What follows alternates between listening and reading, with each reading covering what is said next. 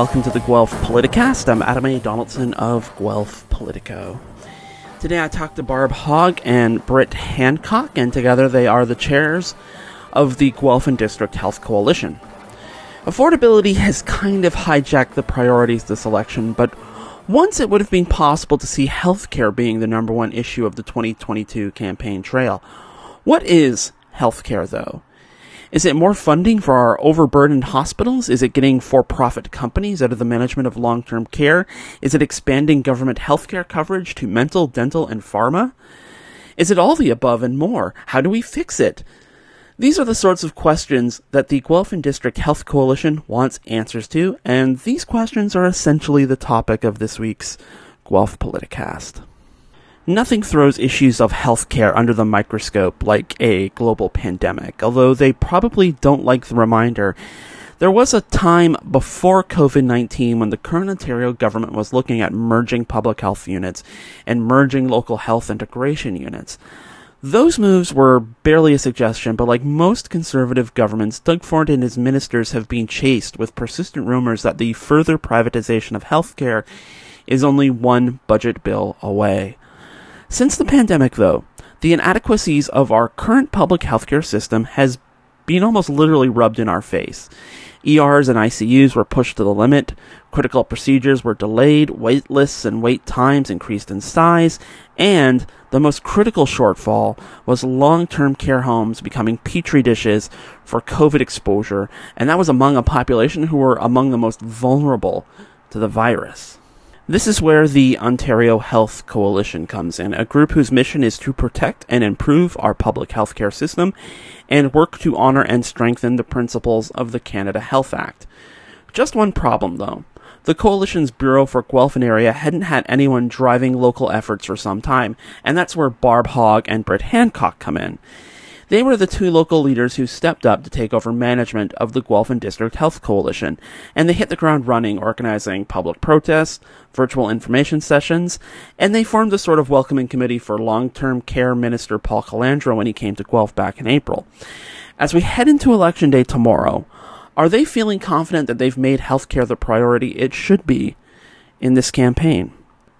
That's one of the questions for Hogg and Hancock on this week's edition of the Guelph Politicast. They will talk about why they wanted to restart the local health coalition, their immediate advocacy goals for this campaign, and the difficulty in trying to cover 3 different ridings with 3 different sets of priorities. We will also talk about their concerns about privatization in healthcare, how they respond to the government's argument about how much more they've invested in healthcare the last 4 years, and how people should be demanding better than just okay when it comes to healthcare spending from the government. And finally, we will discuss the future of healthcare policy, whether the coalition is endorsing any particular party or policy, and what's next for their activism on June the 3rd. So I caught up with Barb Hogg and Britt Hancock last week via Zoom. So joining me here today are Barb Hogg. Thank you so much for coming on, Barb. Thanks for having me, Adam. And also joining me is Britt Hancock. Thanks for coming on, Britt. Hey, Adam. Thanks for having me as well. All right, so you two have found yourselves the co-chairs of the Guelph and District Health Coalition, so I'm sure there is an interesting origin story for that. So why don't we start with you, Britt, since I introduced you second. Why don't you tell us how and why you wanted to get involved with the Health Coalition? Yeah, I've always been involved with disability and accessibility advocacy. I stumbled upon the Ontario Health Coalition just through those kind of networks, and I ended up going to one of their larger annual meetings. I overheard them mention that Guelph didn't have any representation, and I threw in my name to say that I would help out. And it turns out that there wasn't anyone volunteering to help lead. And Barb and I ended up leading things. We were the ones that put up our hands and took the reins. So Barb, you and Britt met and became co-chairs. So how did you end up in the co-chair seat? I was listening to a radio program, and they were talking about the devastation that was happening in the long-term care homes. And there was a lady from Advantage, that's an advocacy group, I think, for long-term care. So I got the name and found her online and called, and they called me back and said that I would be best to help out with the Ontario Health Coalition. So I did the same thing. I went on to one of their meetings and found out about the same issues not being covered. The previous person had to retire, and they were looking for people. And I was just so upset when I was hearing everything. Like most people were so upset. I had to do something. I couldn't just listen to this anymore. So I too wanted to help, and here we are. This is way out of my comfort zone. This is nothing like I've done before. So I'm learning a lot, and which is good. Well, circumstances often force us out of our comfort zone, and I'm wondering, would this be like healthcare, like on all the various aspects to healthcare, and issues involving healthcare? Would this be as big an issue right now if it wasn't for COVID-19? Like, would either of you be here if it wasn't for, seeing the system being pushed to the brink the way it was during the pandemic? I think I knew what was going on with long-term care because we had learned for many years what Mike Harris had done. So I was a union member, so I was aware of it. It didn't directly affect me, but I think COVID definitely brought this to the forefront for sure. I certainly think that COVID amplified things for the general public. For myself, I deal with multiple chronic health issues, and a few of my family members do as well. So seeing the disparities in the healthcare system is certainly not something that's new. We're reminded on a daily basis of backlogs and just the lack of investments that are being made in the healthcare system. It's been neglected for a while, and it's not just with COVID that it's been showing. It's definitely been amplified because I guess it's been brought to our attention every day for the past, what is it, almost 3 years now, I think, or 2.5. 2.5, yeah. It's all going into one, but blurring into one year, I guess, or a few years. But it's definitely been amplified, but it's something that has been long overdue. It's been years, decades of neglect. So it's certainly not something that it is just coming out of nowhere. Right. I was watching the debate with the Federation of Northern Ontario Municipalities, and I think Doug Ford said something that a lot of people are probably going to agree with, even if they might have their issues with the Doug Ford government. And that is that, they've put a lot of money into healthcare. And I think if people aren't having those kind of interactions you're talking about, whether it's long-term care, whether it's primary care, maybe, it's good enough, or what the Ford government has done is good enough in terms of like adding more money and more support to healthcare. So for those people who think, we made it out of the pandemic okay, or we're on our way out of the pandemic in okay shape, why are those people wrong? From what I gather, the money that they're putting in is for building hospitals, and it's construction, and it's hospital beds. They're still talking about them not repealing Bill 124, which caps the healthcare workers' wages. They're not putting money into workers. There aren't enough staff to man these, or not man, but well, for lack of a better word, man these beds. Right. So empty beds, they're just for it's furniture, it's buildings, and the nurses are leaving in droves. They're very upset about how he's treated the nurses, and so yeah, I don't buy all the money that they're putting. Like they could solve so much if they would just treat their staff better and stop privatizing more, which like let's say for our blood work that we get Life Lab, the home care people that are working, they're making less money.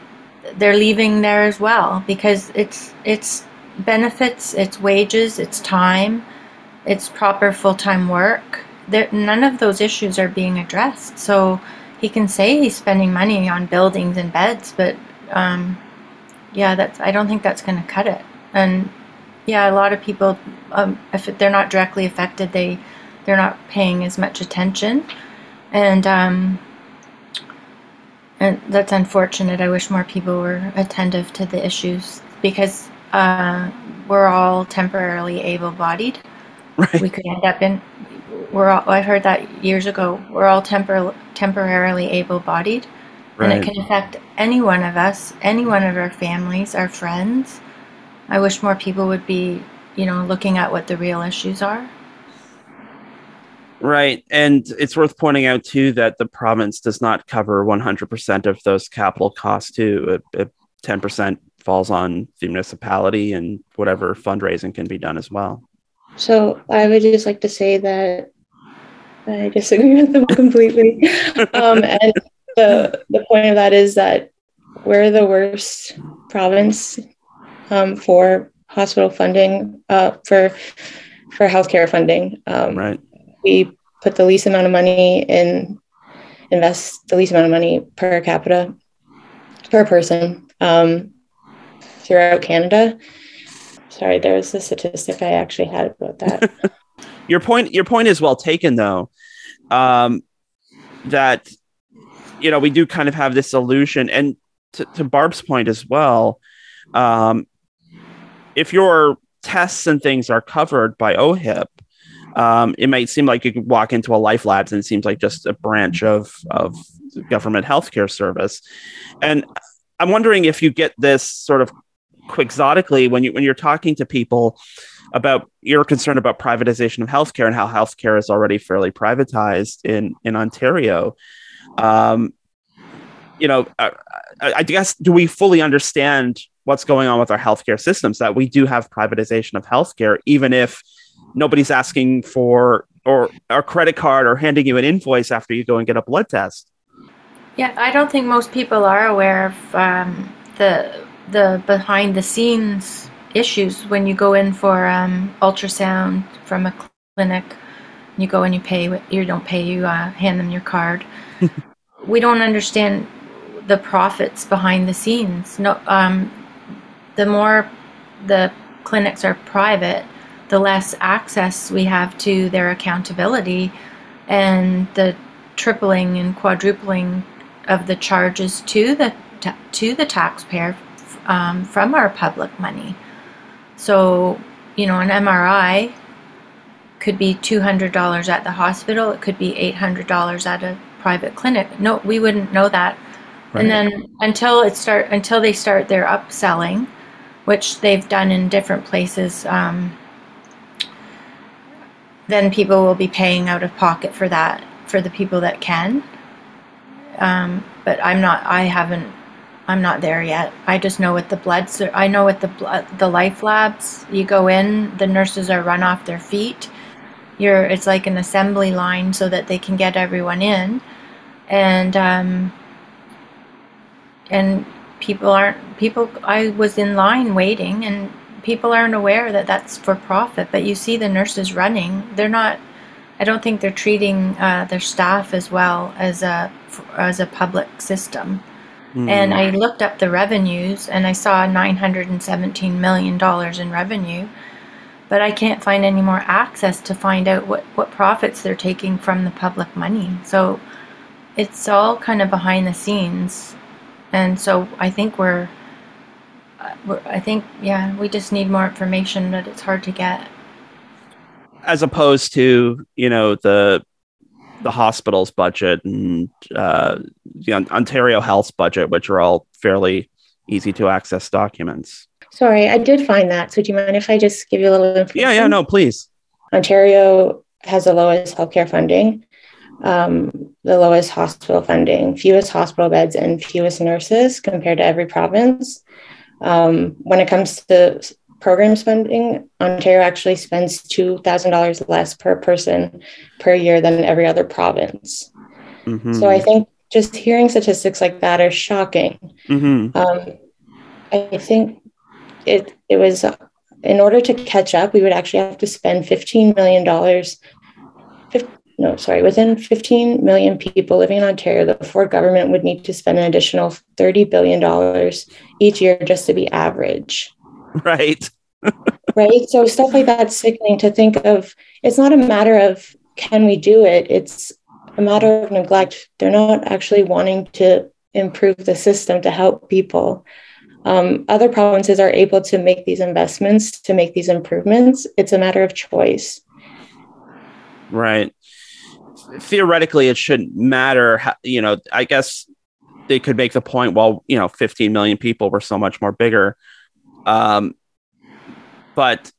this is per capita spending we're talking about. So, no matter how many people we have, we should be able to spend the same. So I guess where are we falling down? And I guess why isn't it, these statistics you're talking about,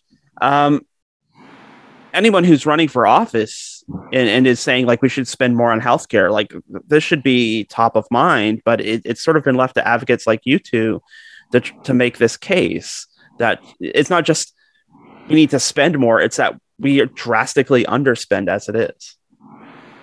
And it's not just advocates like us. The Ontario Health Coalition is doing a province-wide initiative. So they did their Fight Back campaign. Our Ontario Health Coalition has multiple smaller coalitions across the province. They also have over 400 smaller groups of patient groups, nurses, doctor, women's group, equity-seeking groups, a variety of different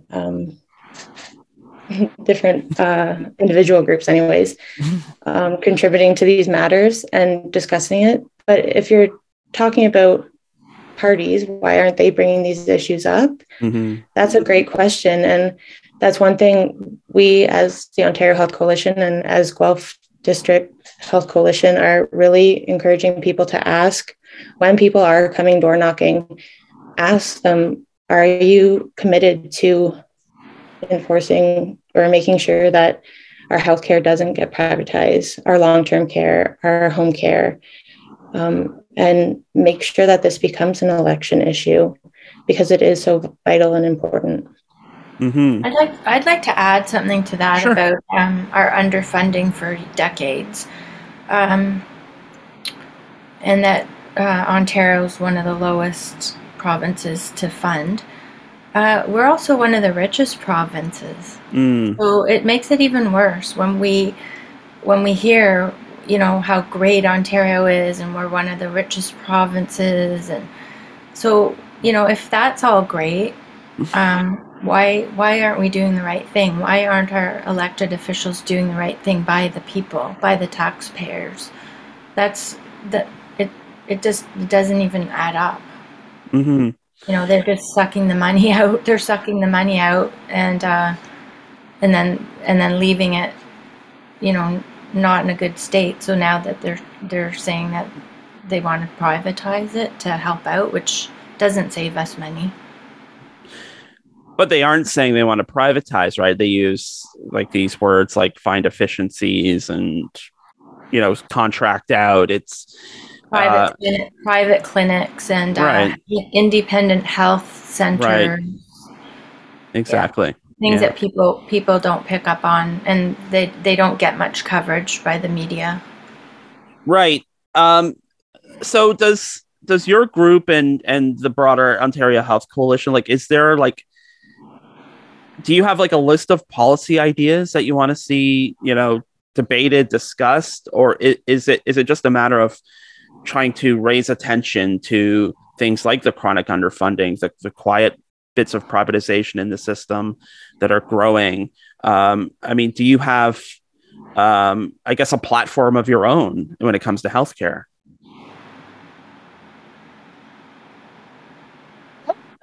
If you go to the Ontario Health Coalition website, the Health Coalition is a part of the Canadian Health Coalition as well. But the Ontario Health Coalition itself does set out a bunch of asks, and we are a nonpartisan group, but they keep up to date with, they make it really easy for individuals to understand what's going on with all these key issues. They break it down by COVID, cuts, restructuring, home care, hospitals, long-term care, mental health, all these different issues. So you can go in and see what's the most up-to-date information that's being put out in the media about it. And you can see for yourself and decipher what is happening and make it your own opinion. And it's a pretty stark reality. I am of the personal belief that the people who need to be consulted on issues like these are the people that are going to be impacted. And like majority of the people in this group are patients, doctors, nurses, seniors, the people who are impacted by healthcare, long-term care, home care, right. Individuals with disabilities. So the people who are already facing the impacts are raising their voices, saying this is not what we want in Ontario. And they're trying to get the attention of the Ford government, and they're not being heard. Mm-hmm. The Ford government's hearing, well, they're seeing dollar signs and they're not hearing the voices of people. And that's a really big issue. And I think there's a lot of misunderstanding when it comes to what exactly privatization means. Mm-hmm. And I think that needs to be cleared up. Yeah. The for-profit privatization model is what they're really against, and raising awareness. And then they do have ideas about taking, for instance, long-term care back into the hands of the public instead of the for-profits. And they have lots of statistics saying why that should happen. Mm-hmm. It's not like the for-profits are running them better. They're not. They've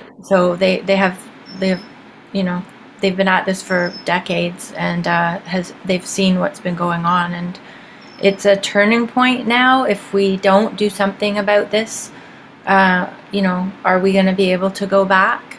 Out west, they're already talking about going back to more public long-term care facilities, so it can be done. They're already talking about it in the west, and they've got plans for that. So,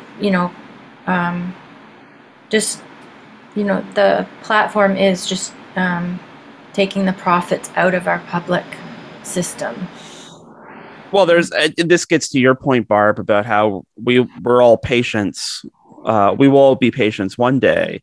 There's a big demographic change coming. It would be, the more people in long-term care, the harder it would be to sort of make any kind of systemic changes as the population gets older too. So, I mean, it does feel like maybe it's now or never for that issue before that demographic explosion comes. Yeah, and Brett made a point about trying to get the Ford government to listen. It's just because Ford's in right now. It's all governments to listen to this, because they're being lobbied every which way. Every party's being lobbied. So it's to get the Ford government to listen. But we've recently found out that there's been some misinformation printed in an article in a prominent newspaper, and the Health Coalition has had to call, and the paper is going to retract the misinformation that was in their paper. So we'll be hearing more about that, but we just found out about that. So not only are we we're kind of getting their attention, but now some mistruths are coming out. What was the misinformation?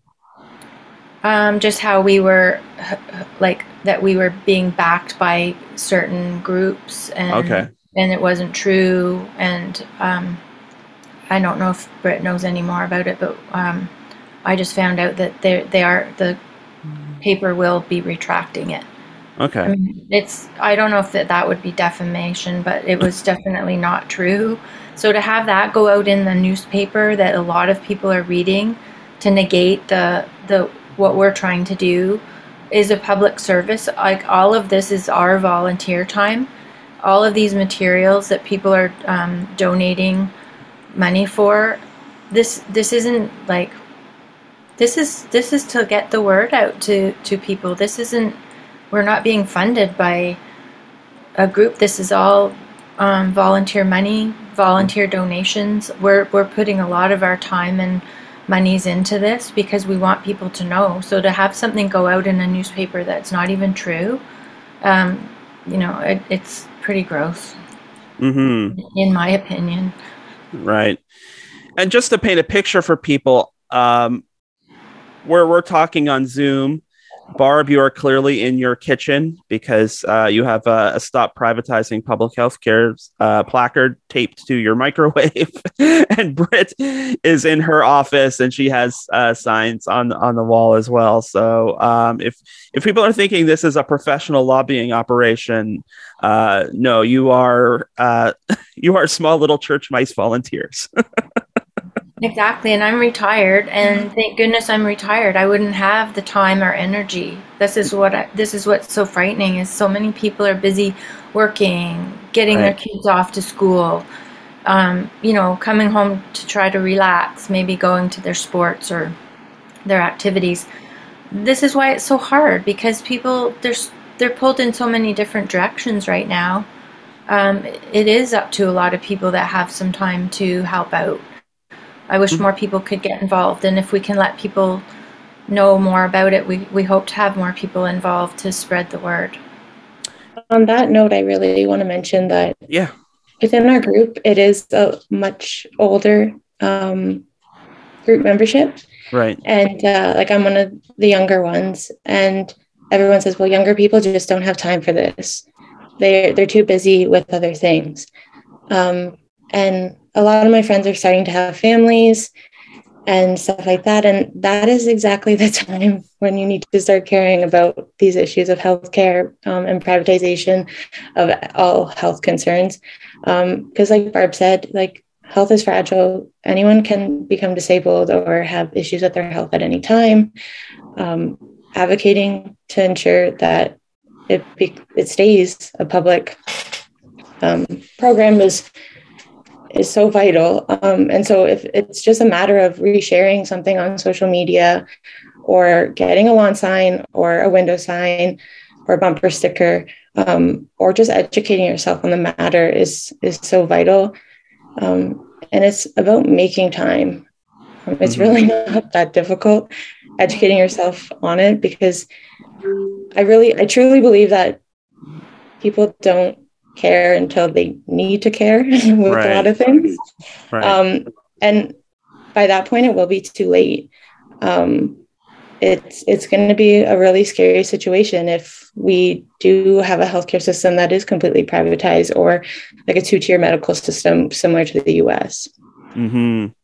I saw a lady at the market when I was handing out flyers, and I said, would you take this? Would you like to save our public health care? And she said, I will take it. I'm actually American, but she's lived here 7 years. She said, the people of Ontario have no idea what's coming.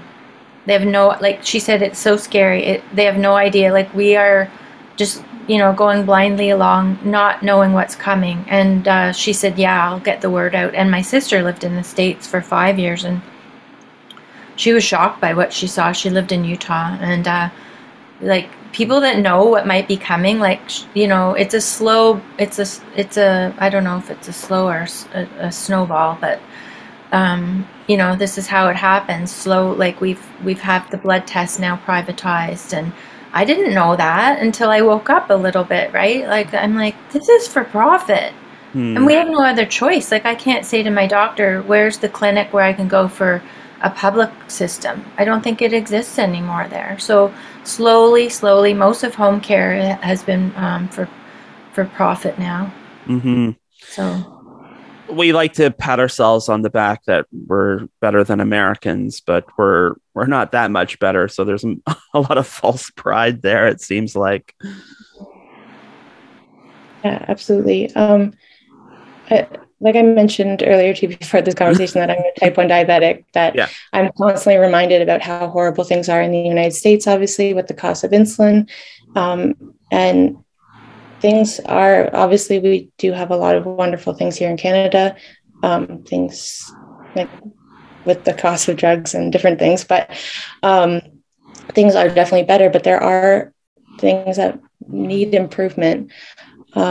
One thing we can't give up, though, is our public system. I can't tell you how often individuals tell me how lucky we are for the current system we have. And the fact that I'm reminded that, like some people say, like, I would rather just pay for to go to the doctors, because then I would get in more quickly, or it would be easier to get into the doctors. And I think that's like a grave misjudgment, and people don't realize that there's always going to be someone more wealthy than you. Right. And we really can't, it's not a solution, because then you're always going to be putting people over profits.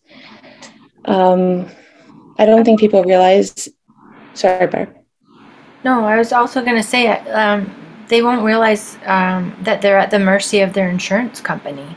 Right. Whether your insurance company deems you that something necessary, they don't want to pay out. So now, like we've had that with sick time, people that are lucky enough to have sick time that is covered by an insurance company.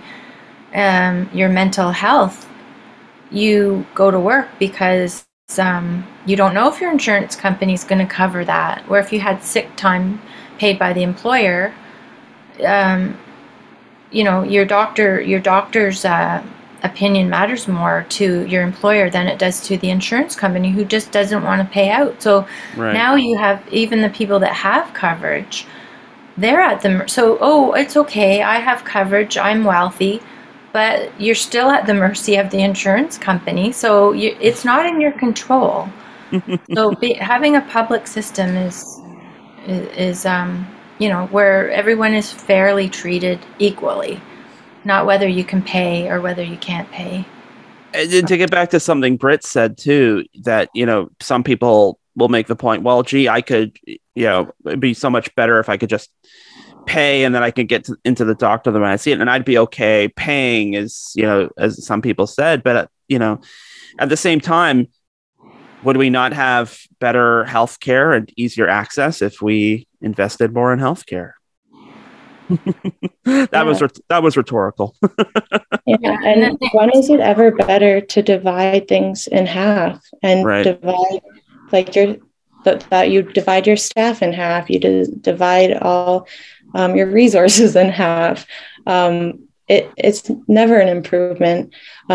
You're getting access to care then becomes an issue of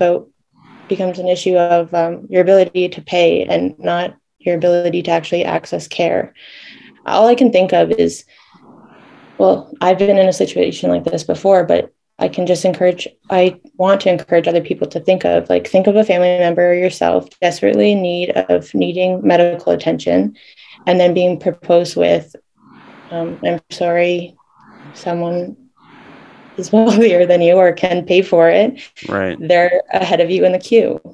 And that's what the reality will be. And Brittany's telling something that actually we found out about a few years ago. And it happened a few years ago. We just found out about it. Brittany knows a little bit more than I do, but I was completely shocked that an accident person had to go to Hamilton, and they were on such a long wait list until the lawyer got involved, and there was insurance company and money. So when there was no insurance company money, they were put at the bottom of the list. This is already going on. I was like, what? So Insurance money was there, they got bumped up. So that is already happening, which I'm sorry, I was shocked about that. Like, But those are like the stories that we don't hear about because or you know, we kind of write them off as outliers, and you know, we never we don't.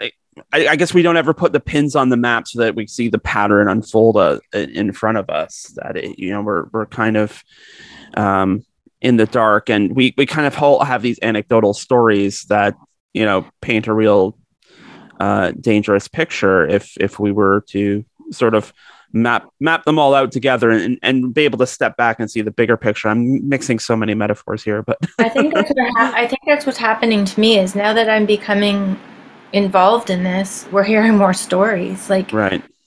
and you know, I'm on Twitter and with the Ontario, what's going on with the Ontario healthcare, seeing doctors and nurses and what they're saying, like people that are really in it, like the people that are seeing this every day, right? So now, yeah, it's anecdotal when you hear this and that, but when you, like you said, when you start putting the pins in the board and you see the bigger picture, and of course, because we're in this Guelph coalition, that's what's happening, and it's like, wow, you know, I just the home care issue, the one man I took a sign to, and he's been going through this for years with his wife and now his sister with the long-term care, and one was a for-profit, and he said he wished he had never had her there, and so he's, you know, like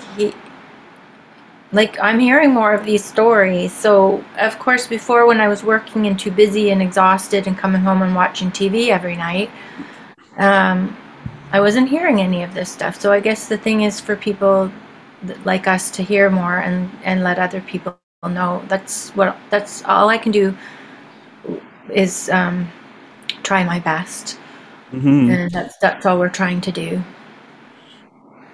So let me throw to wrap up. Let me throw this at the two of you. No matter who's elected on June 2nd, what are you going to do on June 3rd? What's the next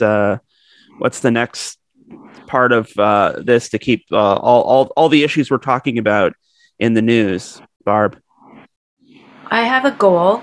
We have 124 ridings. I want to have a health coalition in every riding.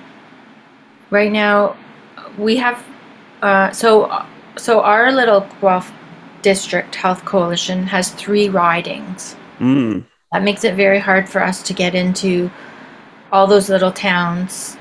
I mean, Guelph's a pretty good place. I'd like to have more people know what's going on in the small towns. We've put in some ads in the Wellington Advertiser. We got an article in there. So I'd like instead of us having 3 ridings, that we had 1 riding, and that all of those other ridings have their own coalition. I took signs up to Southampton to do the Huron Bruce. I took signs to Caledon to a lady who's willing to put her name down, but they don't have a coalition. So out of 124 ridings, how many are we short? I don't have the answer for that, but I would like to start building this so that we have somebody committed in every riding to get this message out there continually, so that we can hold the government accountable, and our elected officials, you know, can be held to the fire. Fair enough. For those that Well, obviously you can't see Barb's face, but I just really enjoyed your shrugging of the shoulders there. I don't know what the proper, you know what they say, Yeah. hold them accountable is what I'm trying to say. Hold their feet to the fire is what you Right. mean. Yeah. Yes. So Britt, Barbara wants to take fewer long drives. How about you? Yeah. Well, this doesn't stop when, like, regardless of what party gets elected. And regardless of what party gets elected, we know there's going to be issues with healthcare, and long-term care and home care, because there's been 30 years of neglect. Right. And I hope everyone knows that, like, it's not going to get fixed overnight. This is going to take time because, like we mentioned, like, it's been inadequately underfunded for 3 decades. That being said, it doesn't mean it can't be fixed. We can start paying people properly. Nurses can start getting adequate wages. We can start giving at least like 10 paid sick days. Start treating people like human beings. In long-term care homes, start treating seniors properly. Start treating individuals with disability with dignity and respect, actually giving them enough money to live. So it's not all necessarily with the Ontario Health Coalition, but I like continuing to push people to do the right thing, because just because it's election day, you've casted your vote. That's the smallest part. Right. So I encourage you to join these groups, and we are a very new, revitalized group, and we need help. We just have a small group. I hope there wasn't too much desperation in my voice there, but we do. And I hope we were able to voice to you that this is a really large issue. And everyone needs to be paying attention to it. And like, no contribution's too small. So if it's a matter of just attending like 1 or 2 meetings, so you can learn a little bit about what's going on, so you can tell your friends and family, or if you can't contribute any time, going onto the Ontario Health Coalition website and donating some money so that we can fund some of our projects. Barb and I both have been putting personal funds into some of the stuff for the election, and like our other group members, just to get it off the ground. So if you're not able to do things on like putting in your time, like also like financially helping is wonderful. I feel like there's just so many things that I really wish we would have been able to get across today, but we really just didn't really even touch upon a lot of them, which is fine. But it's just, there's just so many things that need to be improved to improve patient care. And without rambling on too much, I guess if my only ask for people listening is to reach out to the people who use long-term care, home care, and like healthcare frequently, and ask, like, what do you think needs to be done, and take that into account when you cast your vote, and see what party platform has the best option right now. Well, Britt, I think you just laid the groundwork for doing a sequel to this podcast sometime in the future. So we'll have to keep that in mind. But for today, Barb Hogg and Britt Hancock, I thank you so much for all your time and for your dedication to the cause. It was good talking to you. Thank you, Adam. Thanks so much. And once again, that was Barb Hogg and Britt Hancock. You can learn more about the Guelph and District Health Coalition on Facebook at Guelph District Health Coalition. You can also get more information about their umbrella group, which you can find at the Ontario Health Coalition website, which is ontariohealthcoalition.ca. That's Ontario Health Coalition, all one word, .ca. Election Day is tomorrow. That is, if you're listening to this on Wednesday. So Election Day is Thursday, June the 2nd, and we will be going live to air with the results starting at 8 p.m. on CFRU 93.3 FM or CFRU.ca. You can see the voters' crib sheet as well, with links to websites, interviews, and debate coverage over at Guelph Politico if you are still having trouble making up your mind about who to vote for. And that is it for this edition of the Guelph Politicast. The music for the Guelph Politicast comes from KPM Classics and Sid Dale. The Guelph Politicast is usually recorded at CFRU, Guelph Campus and Community Radio, out of the University of Guelph. And to learn more about CFRU, go to cfru.ca. You can download the Guelph Politicast every Wednesday from Apple, Stitcher, Google, TuneIn, and Spotify. And when you subscribe to the Guelph Politicast channel, you will get an episode of Open Sources Guelph on Mondays and an episode of End Credits on Fridays. You can follow Guelph Politico on social media at Guelph Politico on Twitter and at Politico Guelph on Facebook. You can follow me at Adam A. Donaldson on Twitter and Instagram, or send me an email at adamadonaldson@gmail.com if you'd like to help financially support the work of Guelph Politico. You can get all that information at guelphpolitico.ca/donate. And finally, for all the latest local political news, you can check out guelphpolitico.ca, where there will be a new episode of the Guelph Politicast for you this time next week. And until then, we will see you next time.